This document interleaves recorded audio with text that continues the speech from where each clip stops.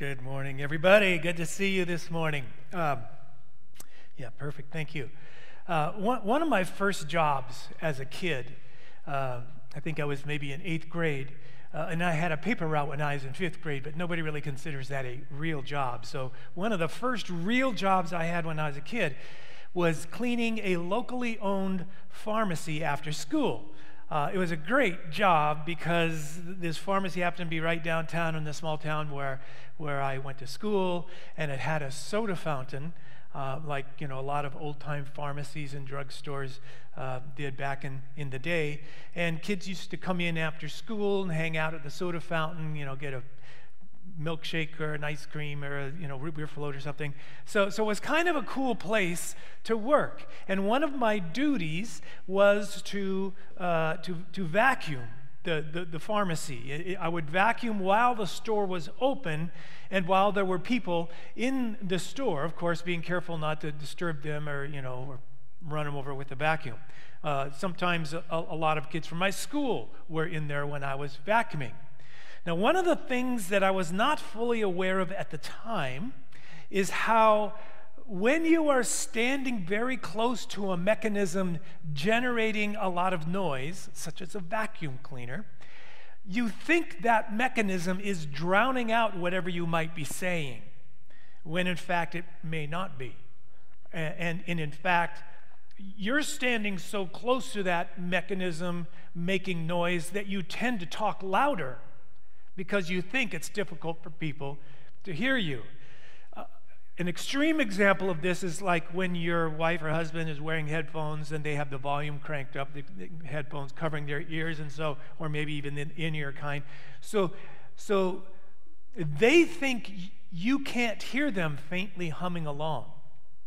In fact, they don't even realize oftentimes that they're faintly humming along to whatever it is they're listening to. Then they suddenly want to tell you something, and what happens? Yeah, they talk way louder than necessary or appropriate. They don't realize they're talking way too loud. You can hear them just fine. In fact, you could hear them even if they whispered, because you're not wearing that noise-making mechanism on your head like theirs. So they don't need to try to talk over it, right? Well, that's the same principle when you're running a vacuum, though perhaps not quite as extreme. Because of your proximity to the vacuum is much louder to you than for someone standing maybe 8 or 10 feet away. So you don't think they can hear you, even though they can hear you perfectly well, which unfortunately became the cause of some embarrassment for me, because I liked to pray while I was vacuuming the store. I liked to pray out loud. It turns out louder than was necessary or appropriate, because I didn't think that they could hear me, because the vacuum was so loud. And I was passionate in my prayers. And sometimes I would pray for my friends who were walking by, totally not thinking that they can hear me, praying, God would help them overcome their hang-ups and the issues that they were dealing with, that issue, and I would go into detail in my prayers, which would then cause me to segue into confessing my own sins out loud, louder than was necessary or appropriate. Again, believing that nobody could actually hear me because of the vacuum. And so I'm like, oh God, forgive me for lusting after Christy, who just walked by on the way to the soda fountain, and, whatever else you might imagine would be totally accurate. I mean, this audio phenomenon is something that we all occasionally deal with in everyday life. In fact, I use an electric toothbrush. I even brought it this morning. This toothbrush makes very little noise to bystanders. I'm going to turn it on here and just demonstrate. So it makes very little noise to bystanders. Okay? But, and if I just turn it on and just hold it like this, I can have a conversation with somebody just fine, and we can hear each other. But when I put it in my mouth, that's all you can hear is the toothbrush, right? Because of the proximity of the toothbrush to my eardrums, I can't hear anything except The toothbrush. It's vibrating my jawbone, and my skull is transferring those vibrations directly into my eardrum. So I'll be brushing my teeth, and while all Jenny hears is this little soft whir, what I hear is, and she'll be trying to talk to me, and I won't even know that she's trying to talk to me. I look over, glance over, and her mouth is moving, but all I'm hearing is, this. And then, I finally turn it off, and she says, "So, well, what do you think?" I'm like, "You weren't listening again, were you?" And I said, I can't hear you. I have this toothbrush in my mouth. Well, we're 2 weeks into a series called Hearing God. Last week, our good friend Chuck Gurwood kicked off the series underscoring the awesome truth that God eagerly desires to speak to us. And in fact, he is speaking to us all the time, though we often aren't able to hear him. And Chuck took us through a passage in John chapter 10 where Jesus talks about how he is the good shepherd and how his sheep know his voice. And because they know his voice, they follow him. Jesus clearly states in this passage that the defining characteristic of his followers is that they know and recognize his voice, and they subsequently follow him. In fact, let's just look at this verse, just a couple of verses actually from the passage that Chuck read last week. Jesus says, "The sheep recognize his voice and come to him. He calls his own sheep by name." That's a wonderful thought, isn't it? God knows your name. He knows your name. He calls you by name and leads them out. After he has gathered his own flock, he walks ahead of them, and they follow him because they know his voice. They won't follow a stranger. They will run from him because they don't know his voice. You see, his sheep know his voice, and they follow him. But the same principles that affect our ability to hear in the audible sense also affect our ability to hear in the spiritual sense. This world is a very noisy place, isn't it? And your proximity to those noises dramatically affect your ability to hear other things, perhaps better things, more life-giving things. The noisiness of this world often drowns out God's voice, doesn't it? Other voices continually compete with God's voice so that we don't always hear him as clearly and as consistently as we should, or even as we'd like to. Our ability to hear God's voice depends upon our proximity to him in relationship to the other noises and voices of this world. So here's the obvious point. You must be willing to step away from, to distance yourself from the other voices, other noises, if you want to hear God's voice. And in fact, the best way to hear God's voice is to get it inside of you, right? Just like when you put the electric toothbrush in your mouth and all you can hear is the vibration of the toothbrush. When you get God inside of you, or when you get his Holy Spirit inside of you, you hear his voice much more clearly. Now, that being said, this morning I'm going to make a radical argument. I'm going to suggest that even if you have God living inside of you and his Holy Spirit indwelling you, even if you are fully and completely abiding in the vine, like what Jesus talks about in John 15, I am the vine, you are the branches. Even if you are fully connected to and abiding in the vine and his sap is flowing through you unobstructed, even if you were to have the entire Bible committed to memory and spend all your waking time meditating and in prayer, even if all those things were true of you, something would still be missing. Even if you lived a completely moral, godly life of righteousness and integrity, I contend that you still would not be able to hear everything God wants you to hear. and know everything God wants you to know and experience all that God wants you to experience. And some of you know why. You know where I'm going with this, and for those of you who don't know where I'm going with this, let me just tell you. One of my favorite TV shows is a show called Alone. It's a reality TV show where they drop off 10 people to 10 separate remote locations equipped with nothing but a small backpack and a bunch of video gear. They're dropped off miles from one another in an isolated remote location, each one all by themselves. The nearest human being is miles away. They have a very short list of items that they can carry in their backpack, but nothing like matches or firearms, no tents. One small pot to cook with, but no utensils, no batteries, no communication devices. They have to build their own shelter, forage for food, and survive completely on their own for as long as they can. And they have to film themselves doing it. There is no camera crew, which is why they're each dropped off with a bunch of video gear. They're also provided with a satellite phone that they can use when they're ready to give up, to tag out, or when they get sick or injure themselves. Once they use that satellite phone, they're done. They're tapping out. This show's over for them. The one who lasts the longest wins $500,000, $500,000. So far, there have been 10 seasons, and so far the longest anyone has lasted is a guy named Ronald Walker from season 7 who lasted 100 days. Sorry, spoiler alert if you haven't got that season 7 yet. But here's the thing.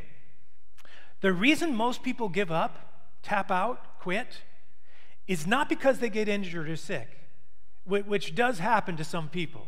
Or it's not because they're starving to death, which, every single one of them lose an insane amount of weight while they're doing this.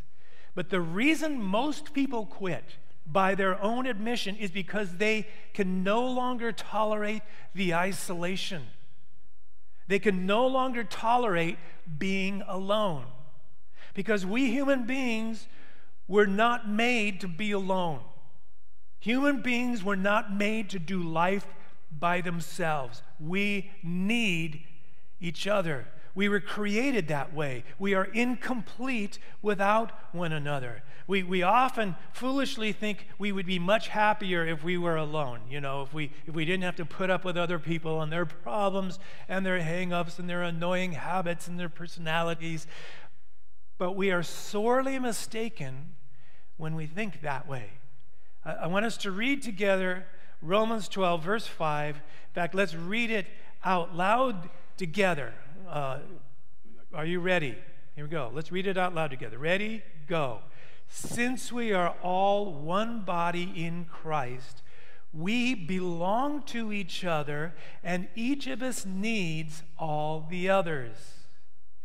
Now, you may not be fully convinced that that is true.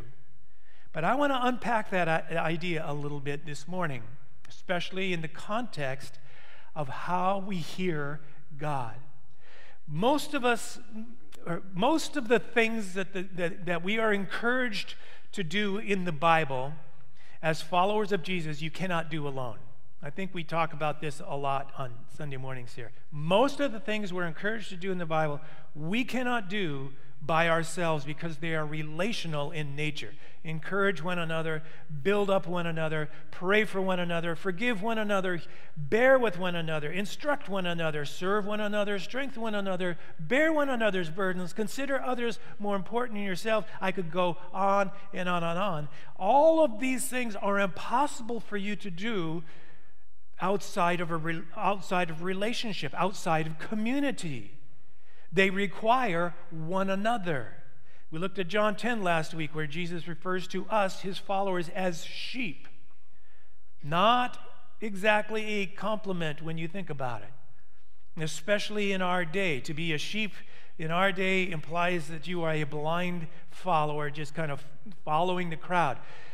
But that's what Jesus calls us. He calls us sheep. Of course, he doesn't mean for us to follow blindly, but to follow him with our eyes wide open. Now I may wish that he had used some other farm animal besides, sheep to describe us. Like, what's the matter with a horse? My horses follow me. Or a Mustang, Mustang. Now you're talking, or a bull, or not a farm animal at all. Why couldn't have Jesus referred to us as eagles or bears or something much more noble and strong, but he preferred to call us, his followers, to call us sheep. The reality is, that's what we are, all of us. We human beings are very much like sheep in that we are followers by nature. Whether you like that idea or not, it's true. We are all following someone or something, all of us. Even those who claim they are not following anybody or anything, they're their own person. Even those who claim they are unique, they are one of a kind, they don't follow nobody, and they have the tattoos and piercings to prove it. Tattoos and piercings, just like so many others with tattoos and piercings who are desperately trying to prove they are unique and independent and their own person. Listen, we're all followers. It's in our nature, and there's virtually no way around it. Everybody is following something or someone. The big question you have to ask yourself is, who are you following? Or what are you following? A culture, an ideology, a philosophy, a religion? We all choose our shepherd. And I don't need to tell you, there are some really, really bad shepherds out there. Shepherds, Jesus said, who are actually wolves in sheep's clothing. And ironically, even the wolves in sheep's clothing are following someone.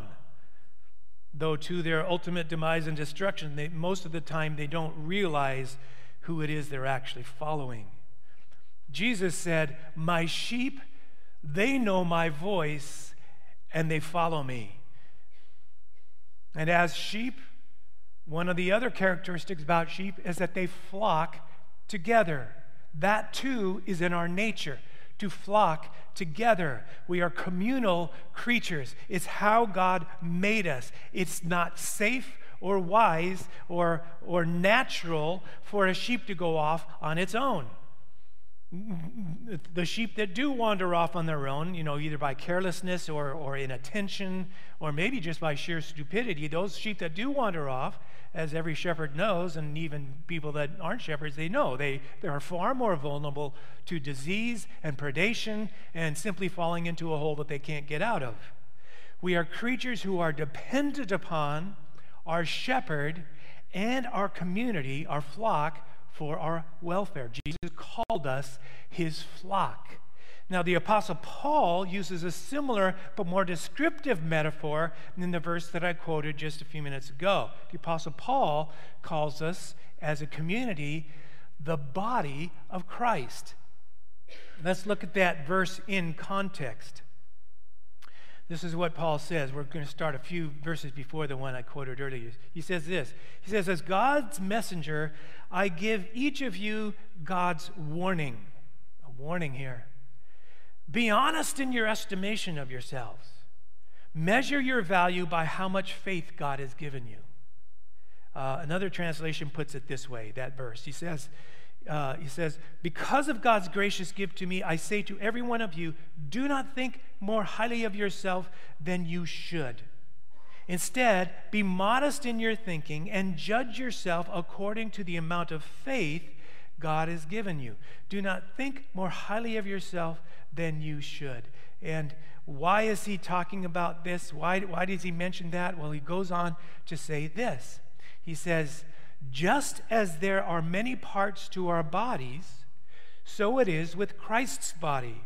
We're all parts of it, and it takes every one of us to make it complete. For we each have different work to do." And then this is the verse that we quoted earlier. "Since we are all one body in Christ, we belong to each other and each of us needs all the others. God has given each of us the ability to do certain things well. Just like a physical body, each part plays an important role, an essential role, and is dependent upon the other parts of the body. In his letter to the Corinthians, he takes this, the Apostle Paul takes this metaphor much further. He says this: the eye can never say to the hand, I don't need you. The head can never say to the foot, I don't need you. And some of the parts that seem weakest and least important are really the most necessary. Some of the parts that seem insignificant are actually the more indispensable ones, Paul says. His point is that each one of us is a unique and special expression of the love and goodness of God. Every one of us. None of us are capable of fully expressing the multifaceted nature of God's love and goodness by ourselves, on our own, outside of relationship with one another. His love and goodness only finds full expression in the context of the rest of the body. We need each other just like different parts of a physical body need the other parts and are dependent on the other parts, which means I cannot see everything God wants me to see, or hear everything God wants me to hear, or experience all that God wants me to experience independently, on my own, isolated from everyone else. I cannot hear everything God wants to speak to me without the rest of the body. One of the channels God uses to speak to us is other believers in Jesus. When I try to live the Christian life detached from the rest of the body, well, two things happen. Number one, I shrivel up and die, right? You know, a hand detached from the rest of the body is gross, number one, but it's also dead. It cannot survive detached from the rest of the body. It quickly just becomes dead tissue. The other thing that happens is that the rest of the body, being without the hand, is now what? It's handicapped. It cannot fully function as it was created to function. So this is a pretty big deal. The Apostle Paul and Jesus himself go to pretty dramatic lengths to underscore not only just how much we need him, but also how much we need each other. This is something that we should take pretty seriously and figure out how to do well. So, how do we do that? Well, I don't know. I guess if it's supposed to happen, it'll just happen. Let's close in prayer. No, of course not. No. The writers of Scripture have given us pretty clear and specific instructions. Let me tell you how seriously Jesus takes this issue of community. Those of you who know the New Testament, how often did Jesus approach somebody and say, I want you to follow me. I'm putting together a little band of disciples, and I want you to be one of them, but I know you're really busy, and you really just don't have time to be a part of a community group. You know, plus, some of the other disciples can be kind of a pain. I mean, Peter talks too much, and Thomas is pretty negative, and Judas, well, don't even get me started on Judas. So you can skip the community part. Just make sure you read the text and make sure you attend the lectures, but you can do discipleship on the self-study plan. How often did Jesus make that offer available to somebody? Never. Jesus called us to radical community. In fact, he called us to be one. To be one. And though we are many, he called us to be one. In fact, Jesus said the credibility of his whole ministry and message rests on our oneness. There is no self-study discipleship plan. I know some of you are discouraged. Some of you have been facing significant challenges and struggles. You've been struggling with motivation. You've been struggling with negative attitudes. Some of you feel like you've been going around and around the same mountain over and over again with little progress in a certain area of your life. And I want to just suggest very gently and lovingly that it's quite possible that the reason you keep experiencing this is that you have yet to truly embrace the concept of community the way Jesus intends for you to embrace it. You need other Christians, and you need strong connections, regularly meeting together with other Jesus followers, other believers. God's plan is for you to be built up. That's his intention. God's plan is for your life to be brimming with hope and a future. God's plan is progress and growth and promise. God's plan is for you to be a victor, a winner. But you will never experience that on the self-study plan. The scriptures couldn't be more clear. See, I cannot see or hear or experience all God wants me to see, hear, and experience outside of community with the rest of the flock of committed Jesus followers. It just can't happen. 1 Thessalonians 5, verse 11 says this: encourage each other and build each other up. Encourage each other and build each other up. God's plan for building up your life is to do it largely through other people. Yes, God has determined to speak to you through other people, to encourage you, to impart to you wisdom, to heal you, to complete you, to build you up. But you cannot build up yourself, or you can, but only to a limited degree. You need the rest of the body to build you up. It takes community. So how are we as Christians to do community? Well, first of all, most obviously, God has given us families. The most fundamental level, he's given us families. Some families are big, some are small, some families are healthy, some not so much. Some families are downright dysfunctional. Obviously, God intended for families to be places of love and health, where every member flourishes and has their needs met, their physical needs, emotional, material needs, relational, spiritual. That's God's intention for the family. If your family is not such a family, God has specifically placed you in that family to help bring that, to help that become that kind of family. This is part of your assignment as a follower of Jesus, to bring life and health and vitality to your family. And God will help you. It won't happen overnight. In fact, quite honestly, it may take generations. But you could be the spark that could change the whole trajectory of your family, and perhaps that's one of God's assignments for you. So God's given us families. Another way we Christians are instructed to do community is by regularly gathering together with other like-minded followers of Jesus. In the New Testament, when the church was very young, and at certain other times and places in histories, Christians met together every single day. Every day. Yeah, they went to church every day and loved it. Maybe one day that will be the norm again. Here's what most churches do in our time and place, 21st century United States of America. We have a weekly service where we all come together on Sunday mornings, like we are here, and we pull out the stops in celebration and worship and singing and studying scripture and prayer and fellowship and food. But that's just once a week.